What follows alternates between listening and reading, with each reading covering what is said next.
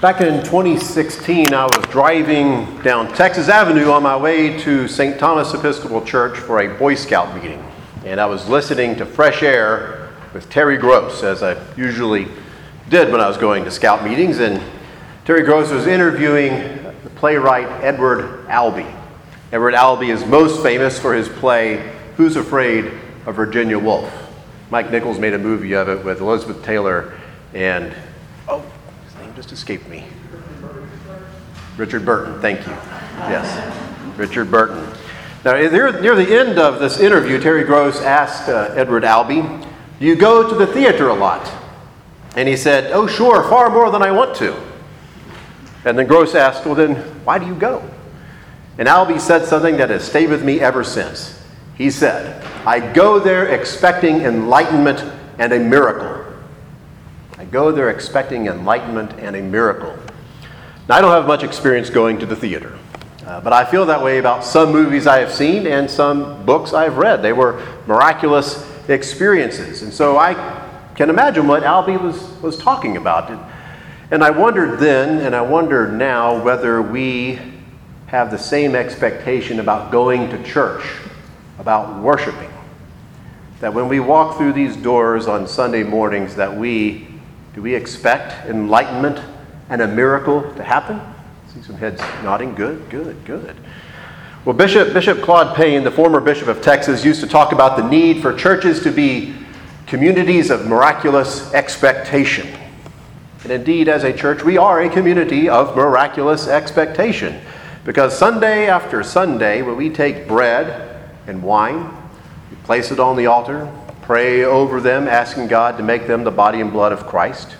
And we expect by consuming this consecrated bread and wine that Christ will dwell in us and we in him. That's expecting something miraculous to happen. And I can't imagine that the Syrophoenician woman and the friends of the deaf man who they brought to Jesus, that they didn't have an expectation that Jesus would do something miraculous when they met him. The Syrophoenician woman, whose daughter had an unclean spirit, found Jesus and begged him to cast the demon out of her daughter. And then he said something harsh to her, something hard to explain. He said, let the children be fed first, for it is not fair to take the children's food and throw it to the dogs. Meaning, metaphorically, that Jesus' mission was to the children of Israel first, and above all, and not to Gentiles or dogs like her and her people. But she answered him, sir, even the dogs under the table eat the children's crumbs. And here, the Syrophoenician woman is an example of what the poet Maya Angelou once said. She said, I learned a long time ago the wisest thing I can do is to be my own advocate for myself and for others like me. The Syrophoenician woman advocated for herself and for her daughter. And in response, Jesus said, for saying that, you may go. The demon has left your daughter.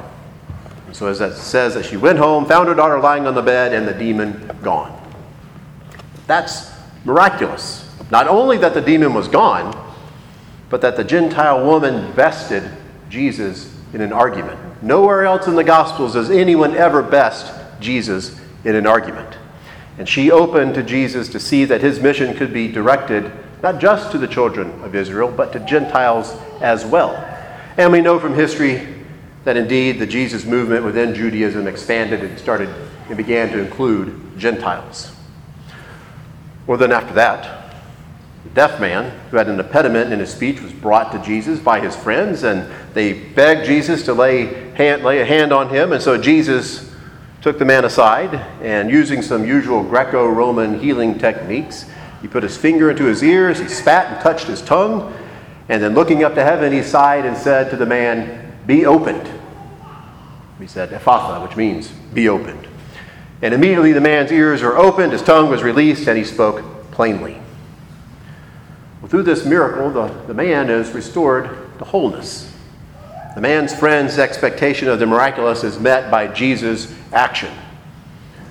And I think what we can take away from this story, or these two stories, is that maybe we need to be more like the Syrophoenician woman and the deaf man's friends to expect the miraculous to occur. But in our 21st century distrust, skepticism, and cynicism, it is sometimes difficult to believe in miracles and the miraculous. But in our distrust, skepticism, and cynicism, we are probably, and I'm sure, confident that we are missing out on the miraculous. And so, like Jesus and like the man, we need to be opened up to what is going on around us. Now, as many of you know, my youngest son and I went on a 70-mile backpacking trek to Philmont Scout Ranch back in 2019. All three of my sons have taken such a trek at Philmont, and I had the fortune of going one time with one of them. And one day on this trek, we hiked up a very steep mountain called Black Mountain, probably 10,000, 11,000 feet in elevation, but very steep. And some members of our crew, who are members of St. Andrews, were experiencing altitude sickness. Some were nursing injuries, and after hours of hiking and having to pause for lightning at one point, we finally made it to the peak. And after a rest, we started back down the mountain, and the trail, as it was steep going up, it was steep going down. And I had a 50-pound backpack on my back, and to ease the load from one of our Altitude 6 scouts, I had his tent under one arm, and I was carrying one of our 2 cooking pots. And it was a tense and frustrating hike down because I kept slipping over and over again because the trail was wet and muddy. And at one point, I fell down, and in a moment of frustration, I slung the bucket to the ground and uttered some things that clergy shouldn't say, especially in the company of another scout who was nearby. But then this scout and I watched the pot start tumbling down the mountain. And at one point, it seemed like it would stop where we could get it, but then it tipped over and disappeared out of sight. It was one of our 2 pots. It was an important part of our equipment. Our meal process depended on having 2 pots. And I didn't know if we could find it or we could get another one somewhere on the trail. And so I felt real bad about what I had done in this fit of anger. Well, eventually one of the other adult leaders on the trek arrived at the scene along with his son, and I sheepishly told them what had happened. And Richard, the adult leader, and a very committed Roman Catholic, asked his son Luke, "Luke, what do we do when we have lost something?" And Luke said, "We pray to St. Anthony, the saint of lost things." And so Richard asked me if I minded if we prayed to St. Anthony, and I said, "No, it's fine with me." And I thought, what could it hurt?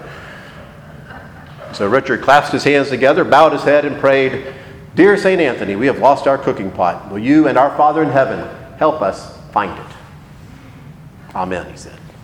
So with that, Luke went on ahead with the other scout, and Richard and I continued to make our way down the trail. And about 30 minutes later, we heard some hollering coming up from below us. And sure enough, Luke and another scout saw the pot lying off the trail and were able to retrieve it. The lost pot had been found, and I experienced a big moment of relief. Was the fact that we found the pot pure luck? Was it an answer to this prayer? Was it a miraculous event? The pot tumbled a long ways down and came to a place where it could be seen and retrieved. And I'm not one who believes in praying for parking spots or frivolous things like that, but I am glad we prayed to find that pot. My friend and his son expected God to do something, and maybe that made a difference. And expecting the miraculous to happen is something Christians do. It doesn't mean that we are irrational or anti-science, but we expect miracles. We are not irrational or anti-science. We take science seriously. We believe that God works through any number of means, including medicine and science, to fulfill God's purposes, and that through these things, or things like them, God reverses conditions that are contrary to God's purposes. That's what Jesus' miracles do.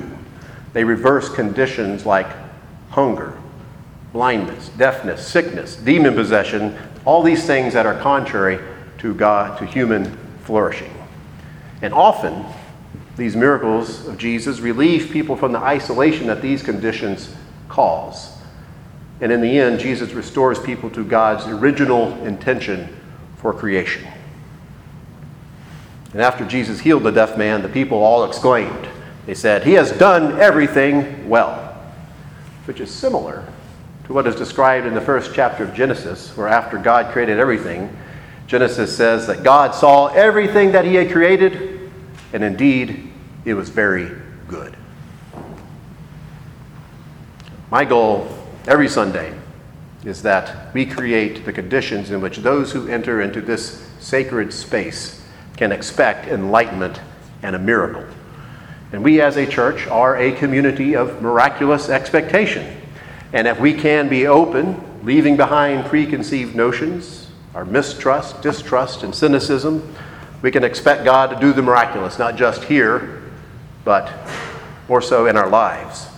And when those miraculous things happen, as they will, I hope we can give thanks and rejoice, saying, God has done everything well. Amen.